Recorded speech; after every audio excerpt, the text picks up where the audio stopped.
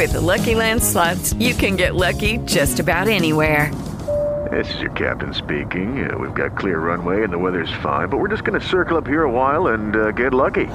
No, nothing like that. It's just these cash prizes add up quick. So I suggest you sit back, keep your tray table upright, and start getting lucky.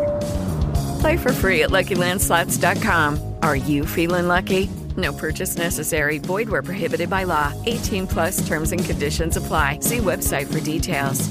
Blog Talk Radio. Blog Talk Radio.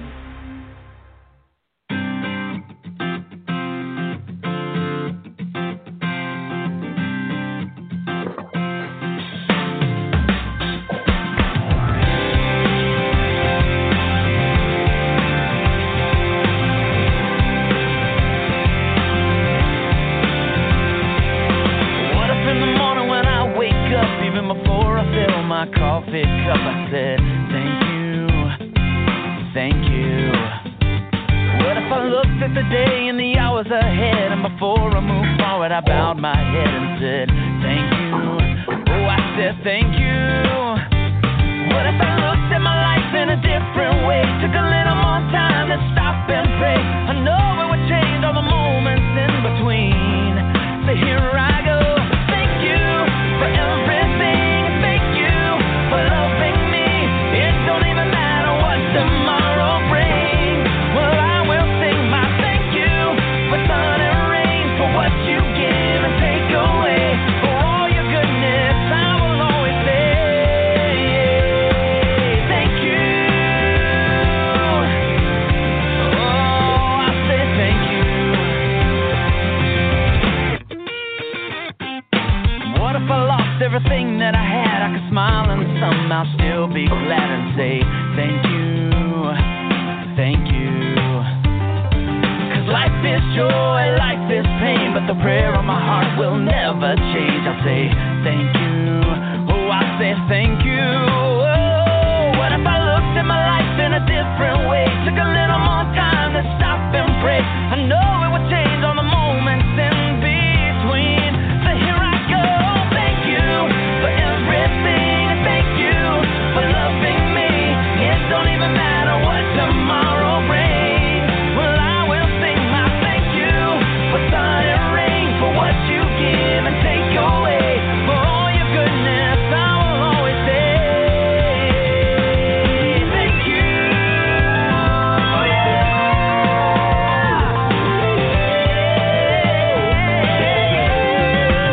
I will sing my thank you for everything. Thank you.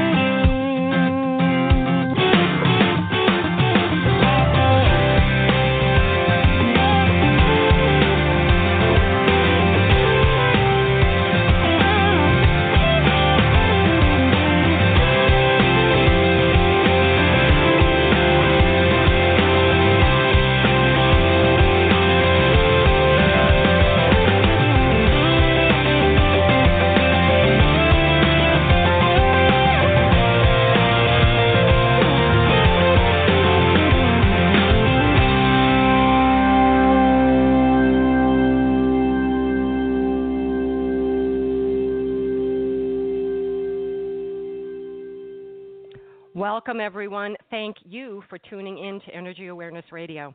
I am your host, T-Love, here at Energy Awareness Radio. I'm the founder and CEO of the Soji Huggles Children's Foundation. This is a solely run by volunteer nonprofit dedicated to providing the basic necessities of life to underprivileged children. I'm also a board-certified integrative holistic health therapist with a private practice in Sussex County, New Jersey, where Energy Awareness Radio streams to you live each and every week. Energy Awareness Radio is happy to be sponsored by audible.com, a leading provider of spoken digital audio entertainment and information. Audible.com has more than 180,000 audiobooks and spoken word audio products to choose from, so you can listen whenever and wherever you want.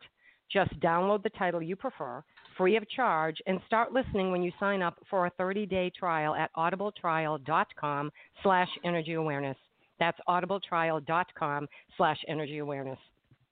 In our new segment tonight of Now You Know, we're going to talk a little bit about how to maintain your energetic health. I am always asked that question after a session. Gosh, T, I feel great. Thank you so much for the energy therapy, the sound therapy, the positive or energy psychology discussion that we've had. But how do I maintain my energetic health? And I have to say, no one likes the answer because no one wants to take time. And the thing is, you can't afford to not take time.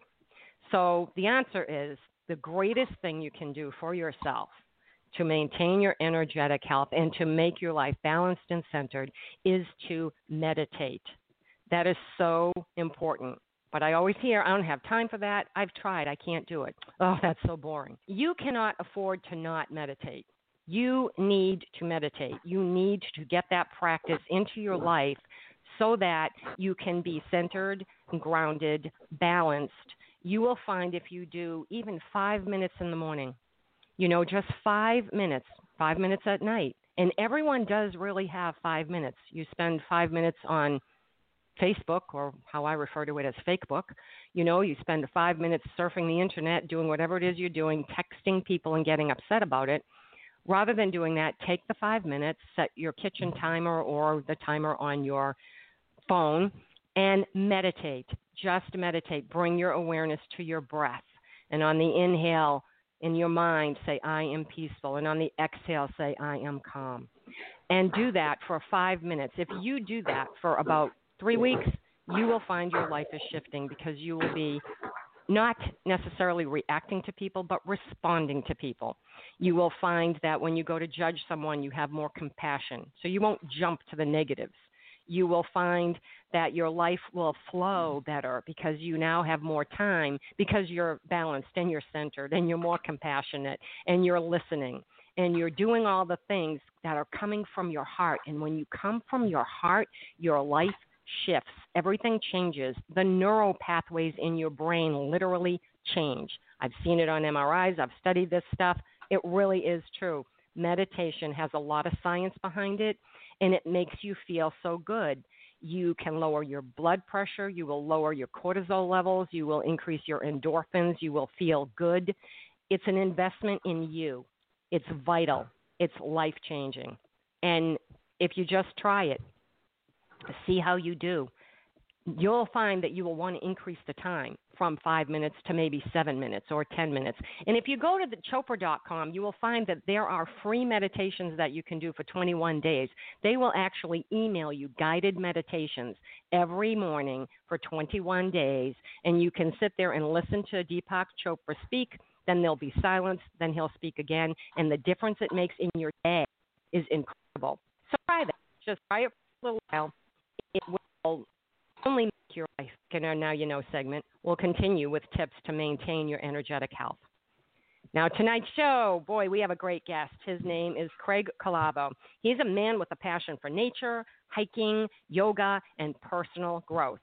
He is the author of I Am God in Disguise, So Are You, which is our topic for discussion this evening. And his intention for writing this book was to share some of his discoveries during his amazing life adventure with his children.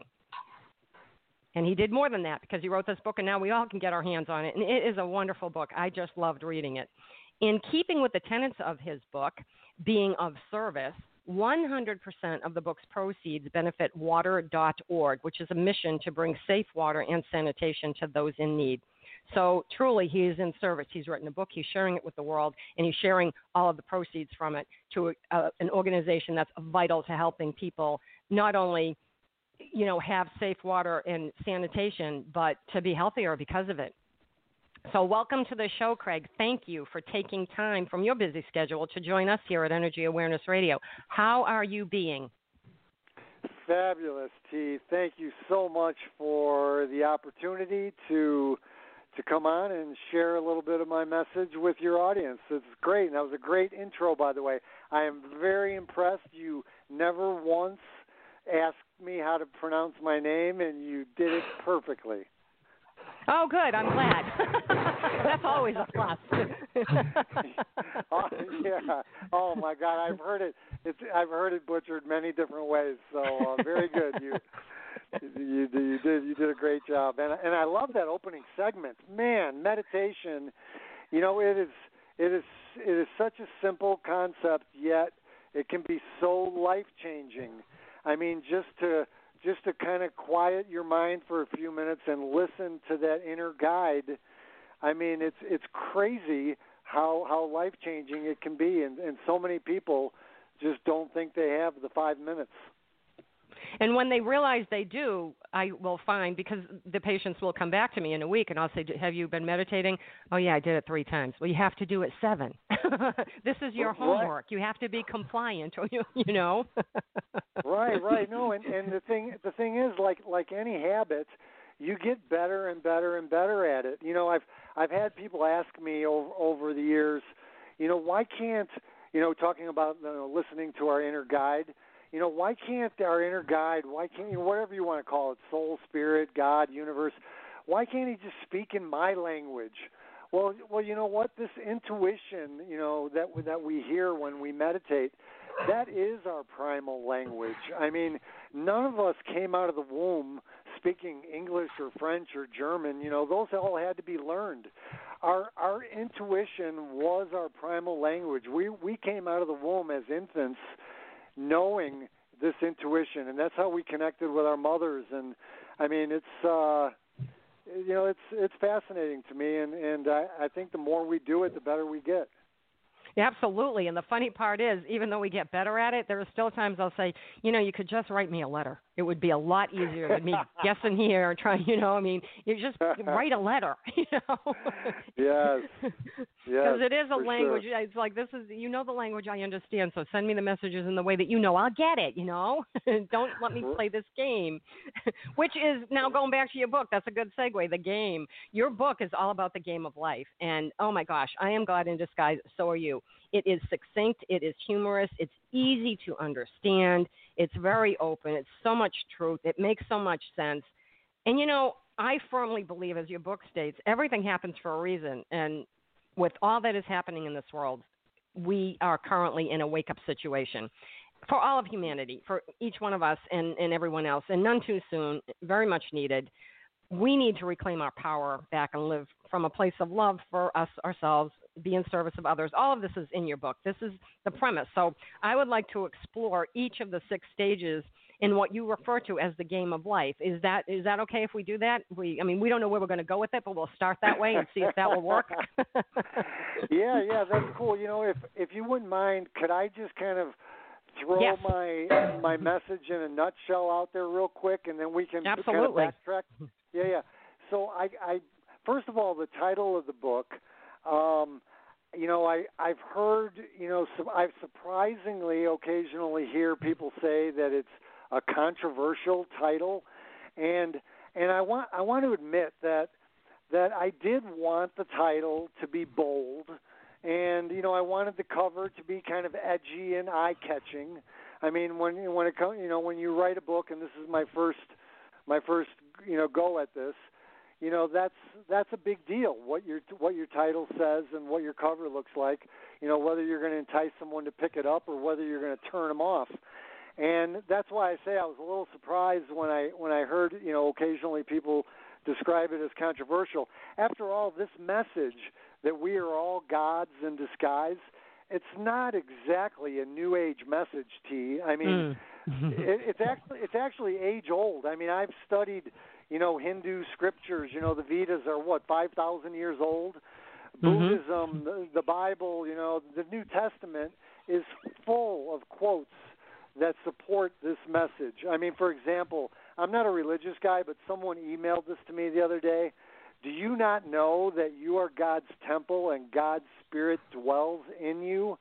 Wow. I mean, if that doesn't sound like I am God in disguise, I don't know what does. Exactly. Right. So, and it might help actually if I just real briefly explain how I define God, before we get too far into this. Mm-hmm. I see God as this life force, a vibrating energy that animates every cell in my body. And this energy, T, is not only flowing through me, it flows through all of creation. I mean, this is what connects us all. Even Einstein, when he was talking about this invisible energy and how it relates to spirituality, he would say, this is not philosophy. This is physics. So that's how the title came to be, and that's, I think it might help in our discussions going forward here this evening if you understood, my notion. I mean, do you feel, what is your, how do you identify with God, or the definition? Well, what's really funny is I studied quantum physics because I'm an energy therapist and a sound therapist. I play quartz crystal singing bowls on my patients, and I do energy therapy, Reiki, reconnective healing type of thing. And so, I agree with everything that you're saying. To me, I was brought up Catholic. However, it was always like, I don't think there's a God somewhere else, especially when we had to take Sunday school and it said God dwells within. I believe that each one of us has God in us, and therefore we too are God. So, yes, we're not like, I'm God and I'm going to, I'm God and I'm better than anybody else. We all have God within us, and yes, we are connected in that way. And I also believe that the many lives that we have, past, present, and future, are happening at the same time. That's where quantum mechanics comes into play. And if all of those lives are happening at the same time, then we have just a piece of God in this life and in so many others. So when I'm working on people, I ask that I work on every incarnation of this soul's entity across all time, space, dimension, and reality, because I believe that what I'm doing here is probably affecting my other lives elsewhere, and those lives are affecting this one.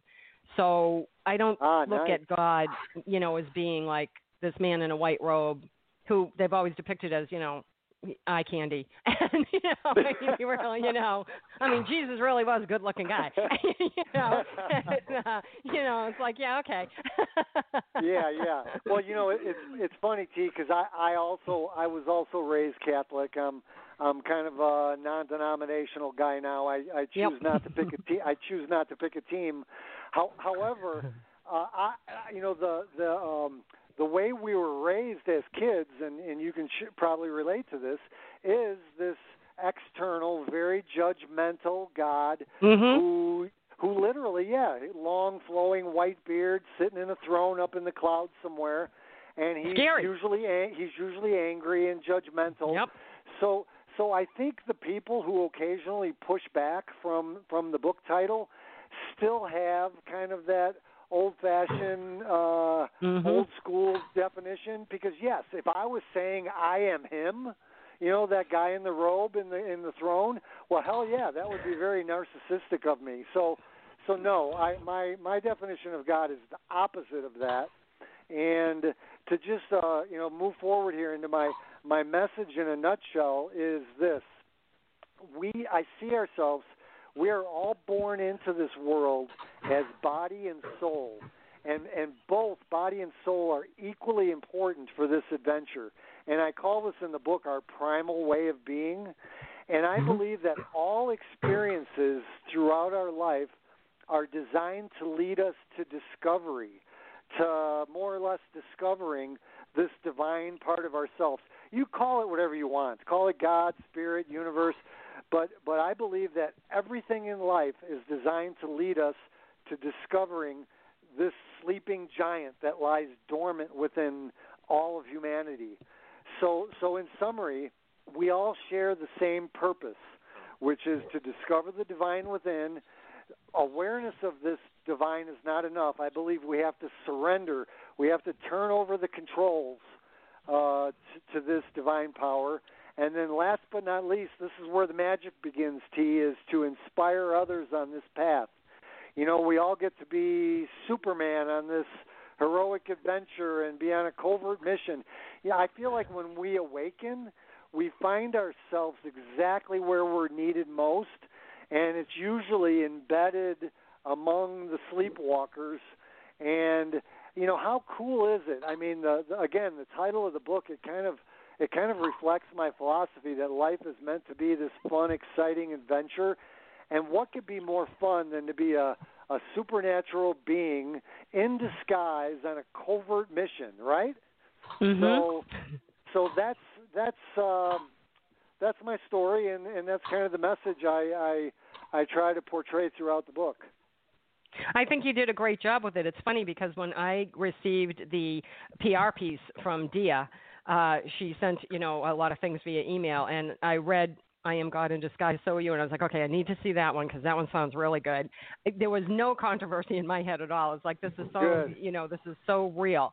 And I knew it would be something that would definitely fit the genre of the show. So that's why I wanted to, before I even read any of it, I just saw the title and I emailed her and said, yeah, send me that book. And she did, and I was grateful. And, it just, there's so much in it. It's the fact that it's, first of all, it's humorous, and we can all relate. I mean, you're nodding your head half the way through it going, oh, yeah, that's happened to me. Right. Well, you know what? I'm glad you brought that up because, again, believing that life is supposed to be this fun, lighthearted adventure, I think this is what differentiates this book from most other books in this genre. I mean, Mm-hmm. I've been a seeker for decades, and I have worn out that aisle at Barnes and Noble, the spirituality, that self-help aisle. Yep. I've read over the decades hundreds of books. And I don't know about you, but have you ever read the same page in a book over and over? Oh my God. Yes. Okay. So my goal because I don't believe it's supposed to be so freaking complicated. So my goal was to simplify, to demystify this message. The book's only 150 pages. You can literally read it in one sitting. And to keep it lighthearted, there's about 24 or 25 illustrations throughout the book, which again is very, very unique. I have never seen a book in the spiritual genre that's got cartoon-like, illustrations throughout the book. And, a picture is worth 1,000 words, and they definitely helped me tell my story. But it's also kind of tongue-in-cheek, and I'm kind of a smart alecky, personality type, and I hope it shows in my sense of humor. It did. That's Good. why I loved it. Good. It came through. Well, good. And I think another difference from my book and others in the genre, because I think most people that we are talking to tonight, most of your listeners are probably like you and I who've read hundreds of books in this genre. And I must admit I disagree with most of the experts on a few very important points. And one of them is you'll hear that forgetting your divine nature is the root of all evil. And I totally disagree with that. I thoroughly believe that is a very, very, forgetting your divine nature is a part of our spiritual evolution. It happens very early in our spiritual development. And I explain in the book why I think it's an important part of the process. A second thing I disagree with is most experts will say that we need to kill the ego or the separate self, and we need to silence our monkey mind. Boy, if you believe that, you have a long battle ahead of you because I believe that all facets of our being, including the infamous ego and our beautiful monkey minds, are all perfect, and they need to be tamed, I'll admit.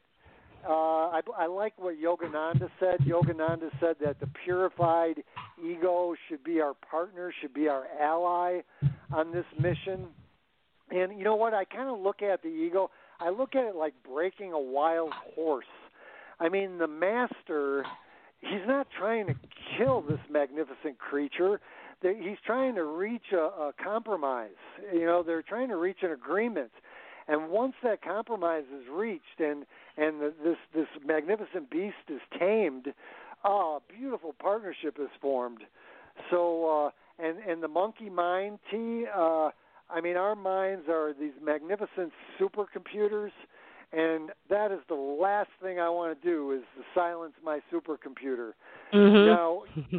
Now, there's times that I'd like to quiet my computer a little bit, and, maybe it's just semantics, but if you want to use a computer analogy, I want to create a little bit of a firewall so I can say, all right, you know what, I'm going to meditate now, so I'm going to close this door, where my supercomputer is running, just for a little quiet. But I don't want to kill it. I don't want to silence it.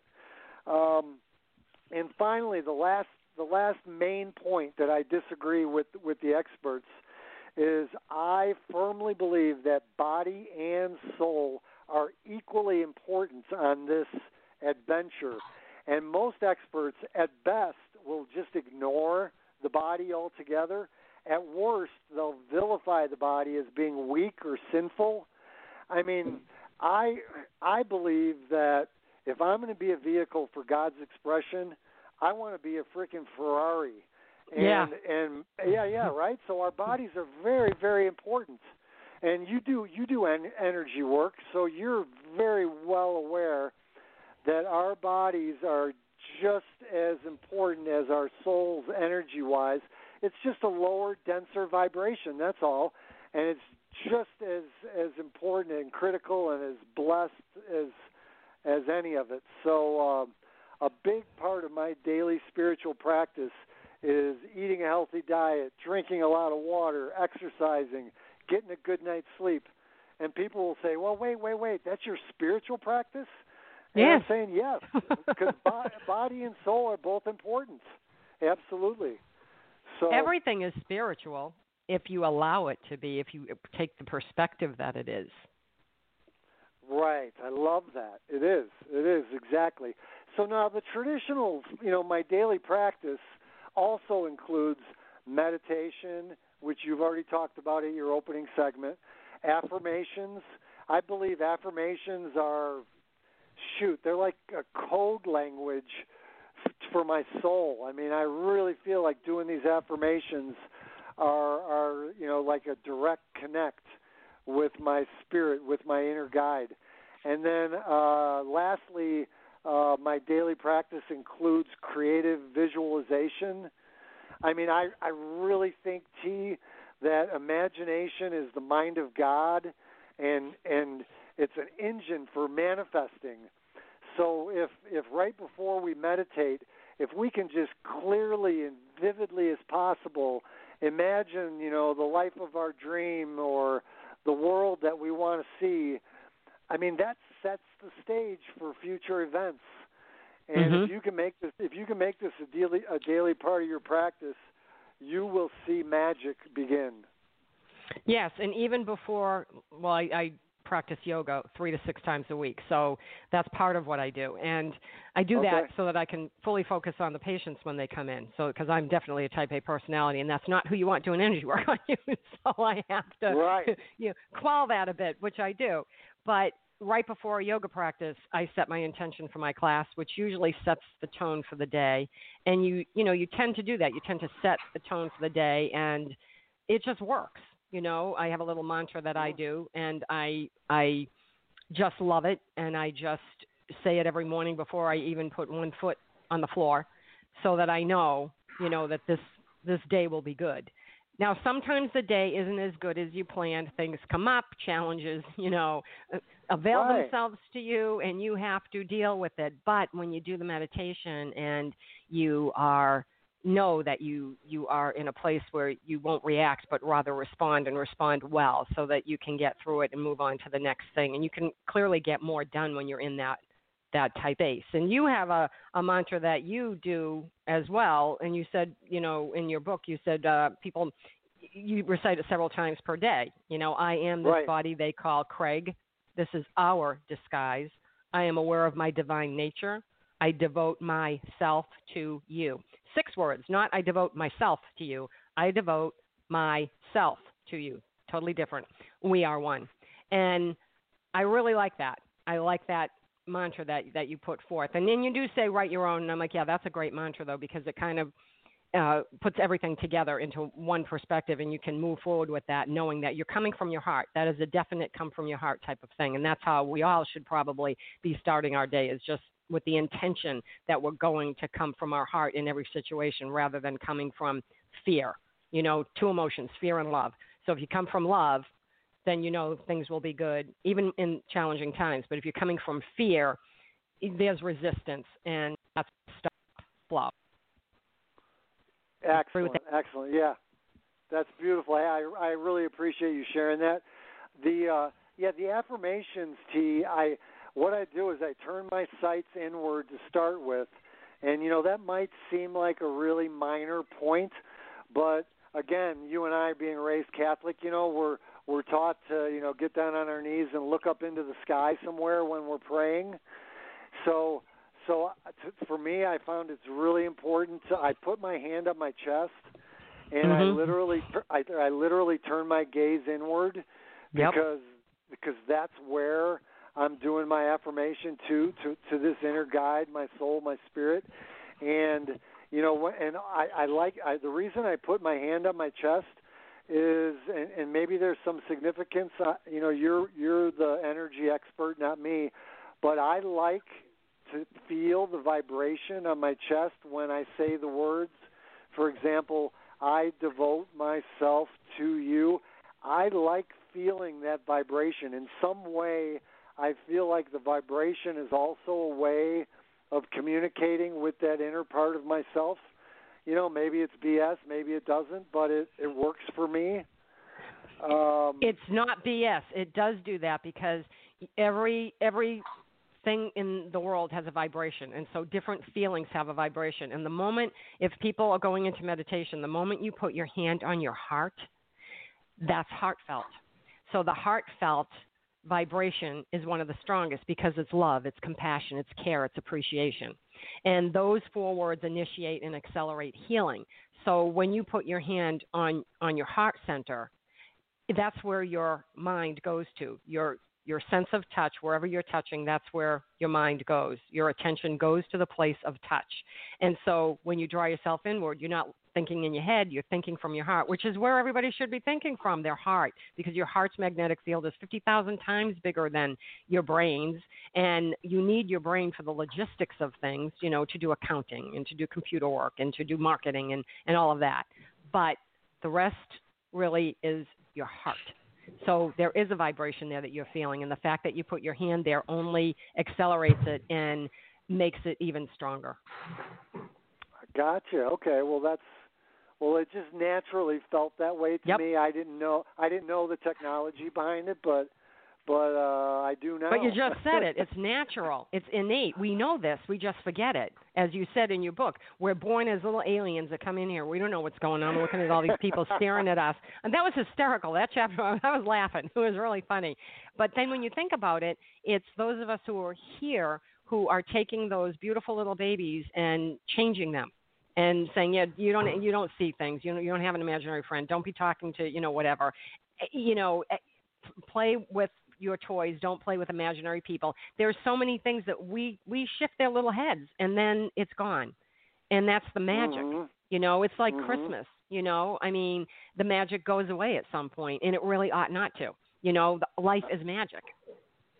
I know. You mentioned the first chapter, and the first chapter I title Alien Birth. And the reason I do, and again, it's kind of tongue-in-cheek, I love the word alien. Here's the way I see birth. I believe at birth we are pulled from this invisible world of pure energy into the world of form. And, even doctors say that somewhere after the 22nd day after conception, that this spark of energy appears from nowhere. And, they often call it the heartbeat, but it's not a heartbeat. The heart's not even developed at this stage. Right. So I see this as very similar to an alien crashing on Earth when this spirit, incarnates our form. And again, the word alien, I looked up the definition, and this is just perfect. Any being foreign to its current environment, an outsider an outsider belonging to a very different place. Okay, so my daughter just had a baby this weekend. I was just with her. Oh, congratulations! Yeah. I'm now a grandpa. Oh. But to see this infant opening its eyes for the first time, I so much just wanted to say, "Welcome to planet Earth," and and to just feel how terrified it must be to be, looking out at all these, strange, creatures, because you're not connecting, with what you're seeing, because you've just been ripped from this beautiful world of just pure energy and pure love, and you're now into this strange world of form. So that's kind of how I start the adventure. And it's funny because when I read that, I was laughing because I thought to myself, I can't tell you how many friends have had babies, and I've said to the baby when I've seen it, so, welcome to Earth. I guess you're not liking it too much so far, are you? Because they'll be crying or something, and I'll think, yeah, it takes a bit to get used to, but, you'll come along. And, it's funny, but I read your chapter and I was laughing because I thought that is so true. I mean, we're ripping this child out of, a safety net into, here you go, and it's kind of like just throw them in and let them sink or swim, Right. Hey, so would you mind if I just read a really short little excerpt? Go right ahead. Mm-hmm. Okay, great, because this will really, in a nutshell, kind of explain the first few stages. As we transition from the world of spirit to the world of form, we find ourselves in a very strange place. As spiritual beings having this human experience, we feel fear for the first time. This primal fear leads to the creation of the bodyguard, who will become our loyal partner for years to come. Our true self must step aside for this portion of our adventure. This sleeping giant will soon become a distant memory. This temporary amnesia is necessary during this phase of our journey. The sleeping giant will awaken when the time is right, but for now we have much to learn. So T, what I'm saying there is, again, what I disagree with a lot of the experts, that forgetting is the root of all evil. This forgetting, what I'm saying in this short little excerpt, is one of our first stages of development. Our spirit, our soul, agrees to step aside, agrees to take the back seat, because we're about to enter the school of life, and we really need to be single-minded. Man cannot serve two masters, and right now we need to listen to the bodyguard, and we need to learn what it means to be human beings. And like I just said in the little excerpt, the time will come when our soul will reawaken and reconnect and join us on this adventure, hopefully. And that's the sense of urgency I feel, and that's why I'm trying to get this message in this book out. I see the chaos in the world, and it's painful, and it's disheartening to see what's going on, because I know that if I can help people get from discovery to surrender, and, it can be life-changing. I mean, The world can change, because what happens, T, is when you discover the divine within, see, what I'm going to do is I'm going to try to entice readers to my book by promises of personal transformation, of vibrant health, of abundance, of love. These things are all true. These things will all come with surrender, but I have an ulterior motive, and that ulterior motive is I know that when you discover the divine within, you're also going to see the divine in all of creation. You will no longer, you're no longer going to be able to define your neighbor, the fellow human beings, as their skin color, their gender, their nationality. You're not going to be able to poison your planet. You're going to see our connection to everything. So that's my ulterior motive, and that's why I feel a sense of urgency to just get this simple message out to the world and try to help people along this path to surrender. Right, and as I said, it is very much needed at this time, because it's a very turbulent, ever-changing world, and I am seeing more people going inward and looking for things. They're starving. They're hungry.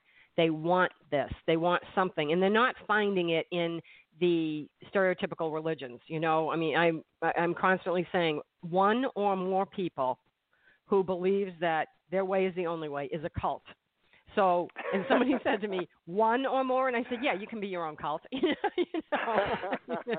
Why not? You know, so it's not a matter of right. It's a matter of how you do your spiritual practice. And everybody is at a different rate and where they're going to be. But when you see people who are finally turning on, it's so exciting to see that they want to gain more. They want to learn more. They're willing to listen to what people are saying so they can make up their own mind and see what their belief may be.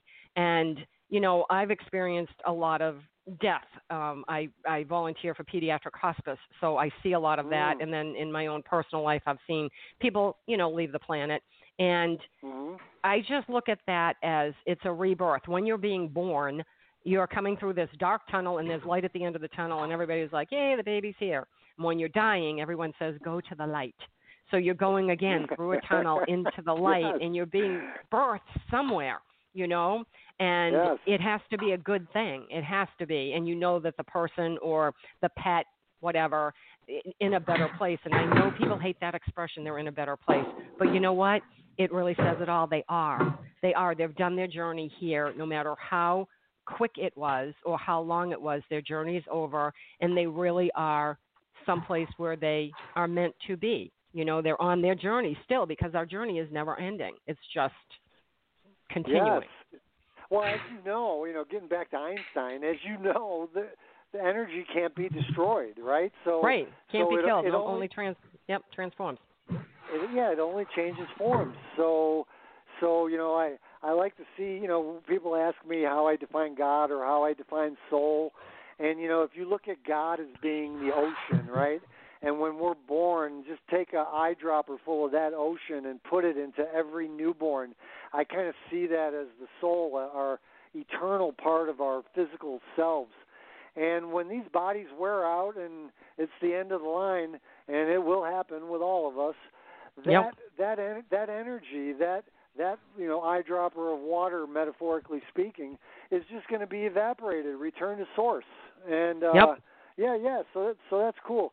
I'm relatively optimistic in these crazy, turbulent times, and the reason being is I feel that there's always this powerful force that's at work in the universe, and you really see it throughout history. Whenever human beings experience, I don't know, call it collective pain. I kind of like that term. Brene Brown calls it collective pain. Yes. It's just these highly emotional states. And I lived in Houston, Texas most of my adult life, so I've been through a lot of hurricanes, and nothing brings out this what I'm talking about here. It's baked into our DNA. Human beings, we come together, we rise to the occasion. When the rescue boat pulls up to your house, T, they don't ask you who you voted for. Right. We come together as one, and I really see this political era that we're living through and the chaos we see in the world. I see it as one of these storms, and I see a shift happening now. I see people organizing. I see people rising up and speaking up. I often feel that there's a very loud minority that rules an often silent majority, and I throw myself into that silent majority a lot of times because we're too polite to speak up, to yell, to let our voice be heard. Well, you know what? That's changing. So that's kind of why I still see optimism. I see this collective pain is going to drive us to change. It will, because right now the collective pain is in pieces of little groups of collections, and they're fighting against each other. And I just had this conversation with someone the other day, and I said, what needs to happen? We need to have alien ships come to this planet, and then this planet will come together because we won't know what to do because they're here. They're obviously more powerful than us. What do they want? And then the people on Earth will work together to say, oh, we are humanity. And those people that are in their little alien ships are probably going to be people who are here to help us and say, we come here on Saturday nights to watch you guys. It's like going to the drive-in because you are ridiculously stupid in all the stuff that you're doing, and we think this is funny. It's like going to a movie, and they won't be here to hurt us. They'll be here to help us. But it takes something big, and every time something big happens, we forget. There's the Holocaust. Okay, people forget that. People believe it never happened. Everybody should have to go to Auschwitz. And then they'd know. Then they'd get it. Then there was 9/11. My gosh, that lasted a little bit of time, but now people don't remember until it's 9/11 and people are reciting names on TV. People don't take it with them and change. Some do, but not collectively. It needs to be broader. So books like yours that are they're fun to read. It was entertaining, but it was so enlightening and so lighthearted, but very poignant. And I thought, this is what needs to be out there. This is what people need to read to get it so that they can change, because once you change your vibration affects everybody else. So you're going to be changing other people, and they're not even going to realize that they're changing. I've worked with couples, and, first it starts out with just the wife or just the husband. They change, and then the wife or the husband wants to come in because they see their spouse changing. And then together, they're working together. It works that way. Because you can't live in an environment where two people are totally against each other. There has to be some commonality there. And if one starts to shift and go up, the only place the other person can go is up. So it's really hard to bring people down. You can walk into a room where, the air is thick enough to cut it with a knife, but somebody comes in who's got the power of just being really high positive energy, all of a sudden the room shifts. It doesn't matter that this one person was taking people down. Now all of a sudden everybody's shifting. It's where you are in your perception and knowing that I need to, arm's length that negative energy and just be with the positive energy, and then you become one of the change agents of the world. And that's what you are with this book. Oh, thank you. And that's why the last stage in the book is inspire. Because I borrow the idea from Gandhi. So the final stage, when you're finally awakened and you're like me, you're passionate and excited, and you want other people to be on this path and to join you, you just need to be the change and to lead by example. Because what you just said, T, you're always being watched. It's going to start in your own home.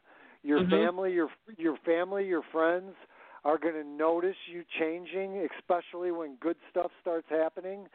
So the reason I say we're on a covert mission or we're in disguise is because, let's be honest, not everyone wants to start a podcast or write a book. It's right. Scary.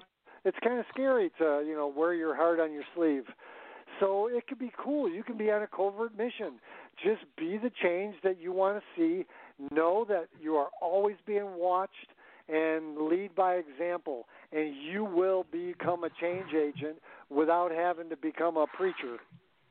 And especially in this day and age, there isn't a place where someone doesn't have a camera, because every phone has one. So you are being watched, you are being videotaped, you are being photographed.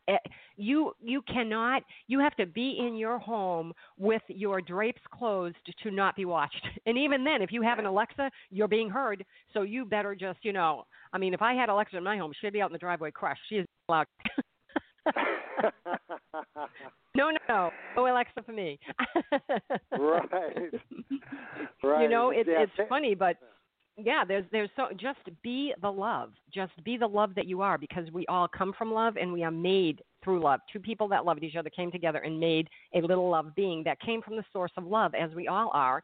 So just be the love that you are.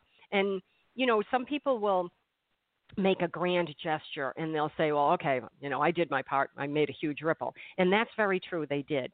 But when you become aware and you are living from your heart, you make many, many, many, many small ripples. And many, many, many small ripples affect more people than one large grand ripple.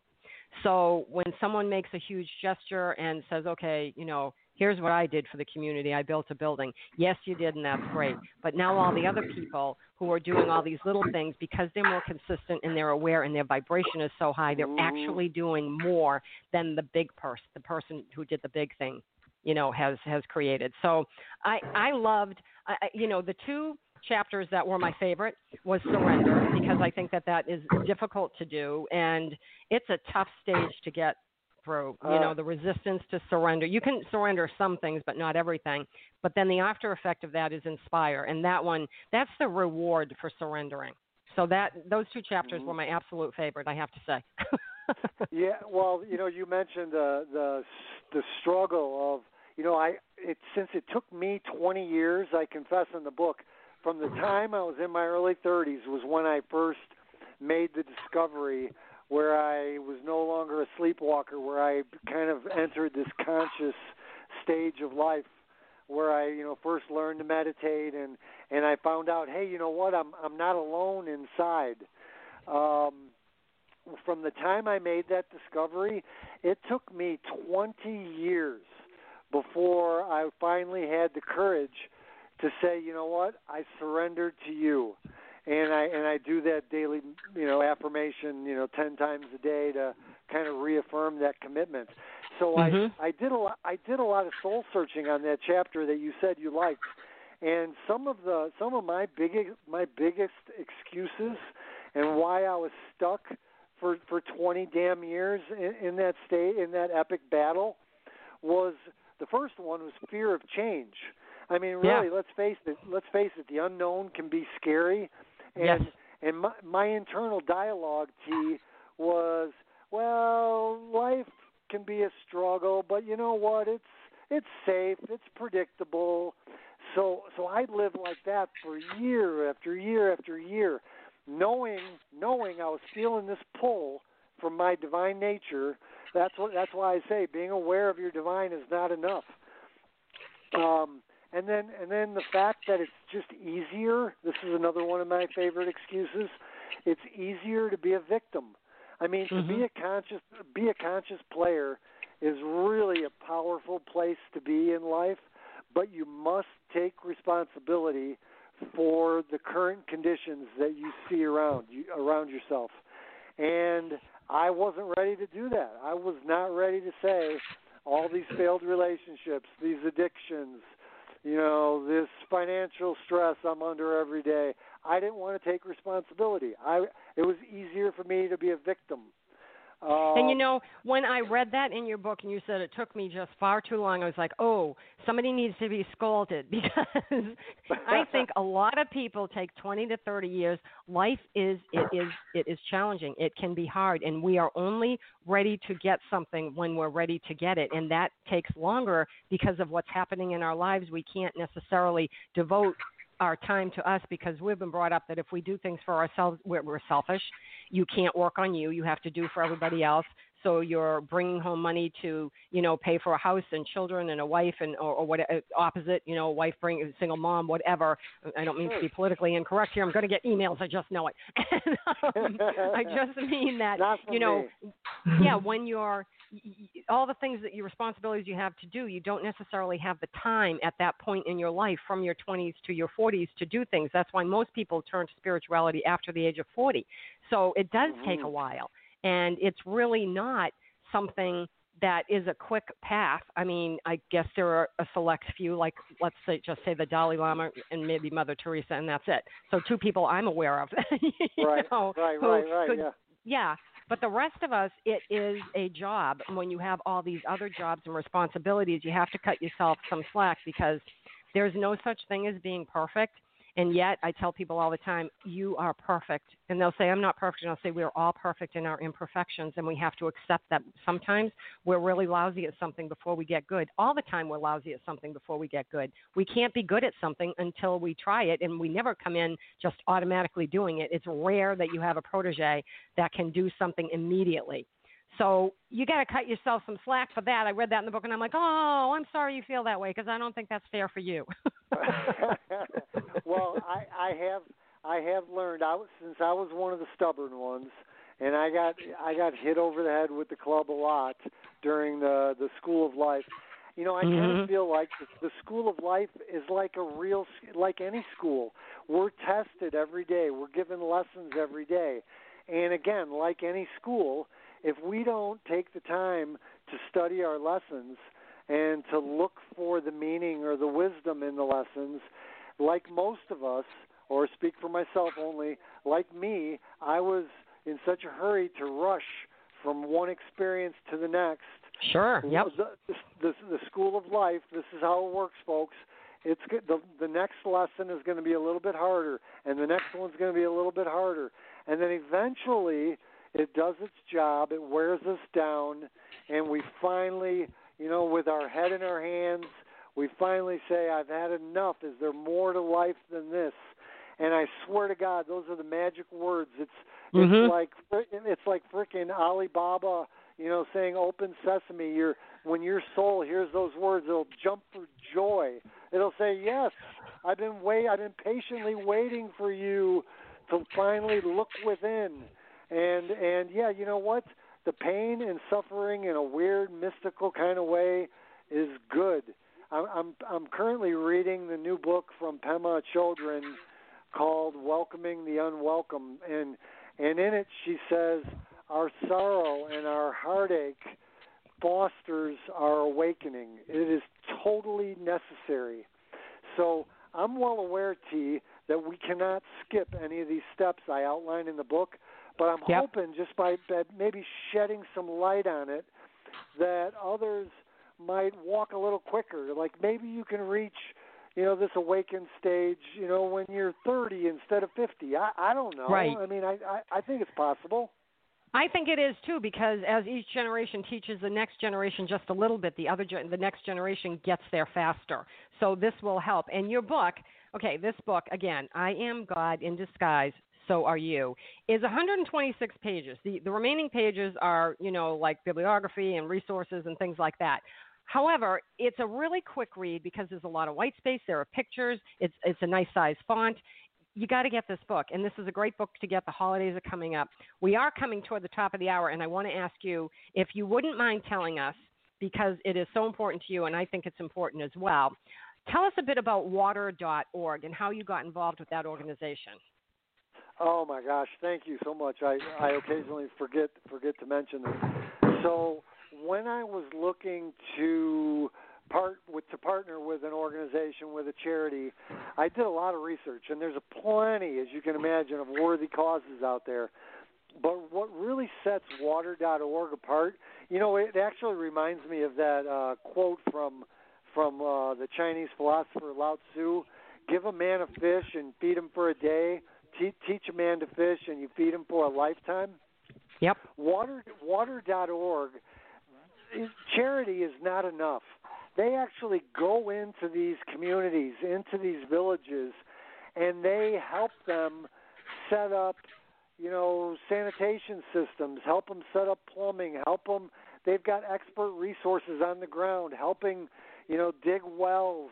They set up microloans for, there's a lot to be said with ownership, pride of ownership.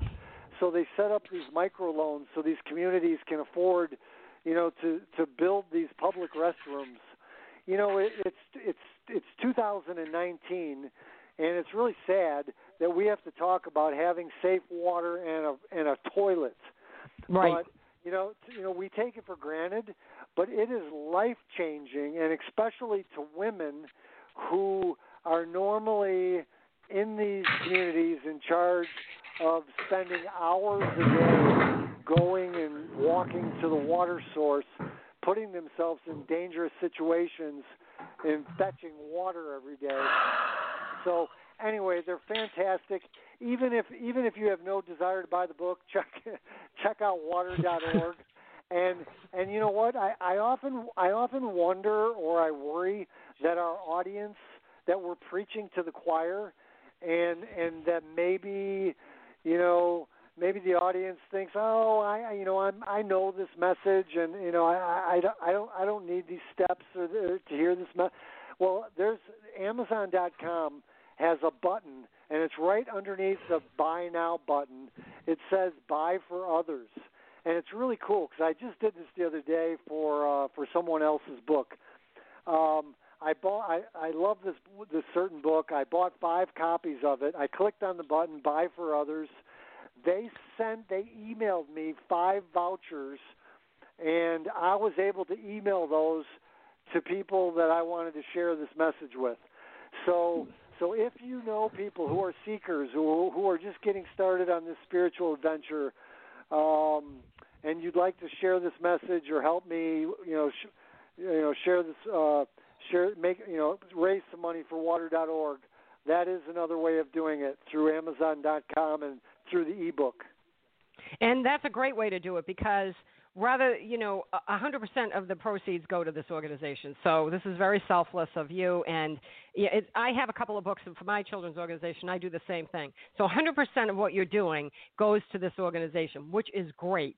So yes, you may be preaching to the choir, but let me tell you, the choir sings, they sing loudly, and they sing beautifully, and that's how word spreads, because people will say, I heard about this. Something will come up in a conversation somewhere, and people do listen, and they may store it, and it may be the choir, but they're out there singing their song and saying what they, the new song they learned. So anybody who wants to buy, I Am God in Disguise, so are you. Please check it out on Amazon. Go to the, Buy for Others button and do that. It all makes sense. And you're not only just buying a book for someone or yourself. You are giving a gift, humans, for water, safety, and sanitation. So think of it that way. You're going to give to charities this year. Give to those charities that are actually giving to others, and you're getting something to give to someone. How good does that feel? You get to save a little bit of money, and you're helping organizations that are doing great things. So go down that road. I cannot thank you enough, Craig, for being here this evening. It has been wonderful having you on air. It's truly what a great show. I am so grateful. Thank you so much for your time. But right now we're out of time. Okay. Hey, well, let's see. That was a lot of fun, and it flew by. Good job. Did. Thank you. You're welcome. Hold on the line. I'll speak with you in just a couple of minutes. Okay, listeners, we need you to spread the word. We know you enjoy what you hear on Energy Awareness Radio, so please share it with your friends. We live in a very challenging and constantly changing world, and that's why I have the guests that I do, to keep you apprised so you won't get lost in the dross of life. We need to stay aware. That way we can navigate easily and live the life we're meant to live, productively, healthfully, and purposefully. This is where you find the tools to do just that. So send the link for this show that you just heard to everyone you know and let them have the same opportunity that you just had so they may learn and grow and make the world a better place for all. On behalf of everyone here at Energy Awareness Radio, I'd like to thank all our listeners for tuning in. My name is T. Love, and I hope you'll be back next week for another great show here at Energy Awareness Radio. Get out your calendar and make a note of it now so you remember to tune in next week. For more information about me, please visit my website, quantumwellness.org. You'll find an archive list of past shows, a lineup of upcoming shows, as well as information about other upcoming events I'll be hosting, including my sound healing concerts and labyrinth walks. Please check out Soji Huggles Children's Foundation, where every dollar of every donation directly supports children in need. 100%. We're run solely by volunteers. There are no salaries, stipends, or compensation of any kind to anyone. And you'll learn about our fundraising campaigns, and you can see exactly where the money goes and how it helps the kids in need. So at Soji Huggles, we're investing in a brighter tomorrow by giving them a better today. So thank you for taking time to visit our site, sojihuggles.org. Don't forget to follow me on Twitter at both NRG Aware Radio and at Soji Huggles. And please like us on Facebook at Soji Huggles Children's Foundation. I am your host, T. Love, here at Energy Awareness Radio, intending you and yours a most wonderful week. Remember, living from your heart is quite easy. You need only give thanks to do so. Take care and stay well. With Lucky Land Slots, you can get lucky just about anywhere. Dearly beloved, we are gathered here today to... Has anyone seen the bride and groom? Sorry, we're here. We were getting lucky in the limo and we lost track of time. No, Lucky Land Casino, with cash prizes that add up quicker than a guest registry. In that case, I pronounce you lucky. Play for free at LuckyLandSlots.com. Daily bonuses are waiting. No purchase necessary. Void where prohibited by law. 18+. Terms and conditions apply. See website for details.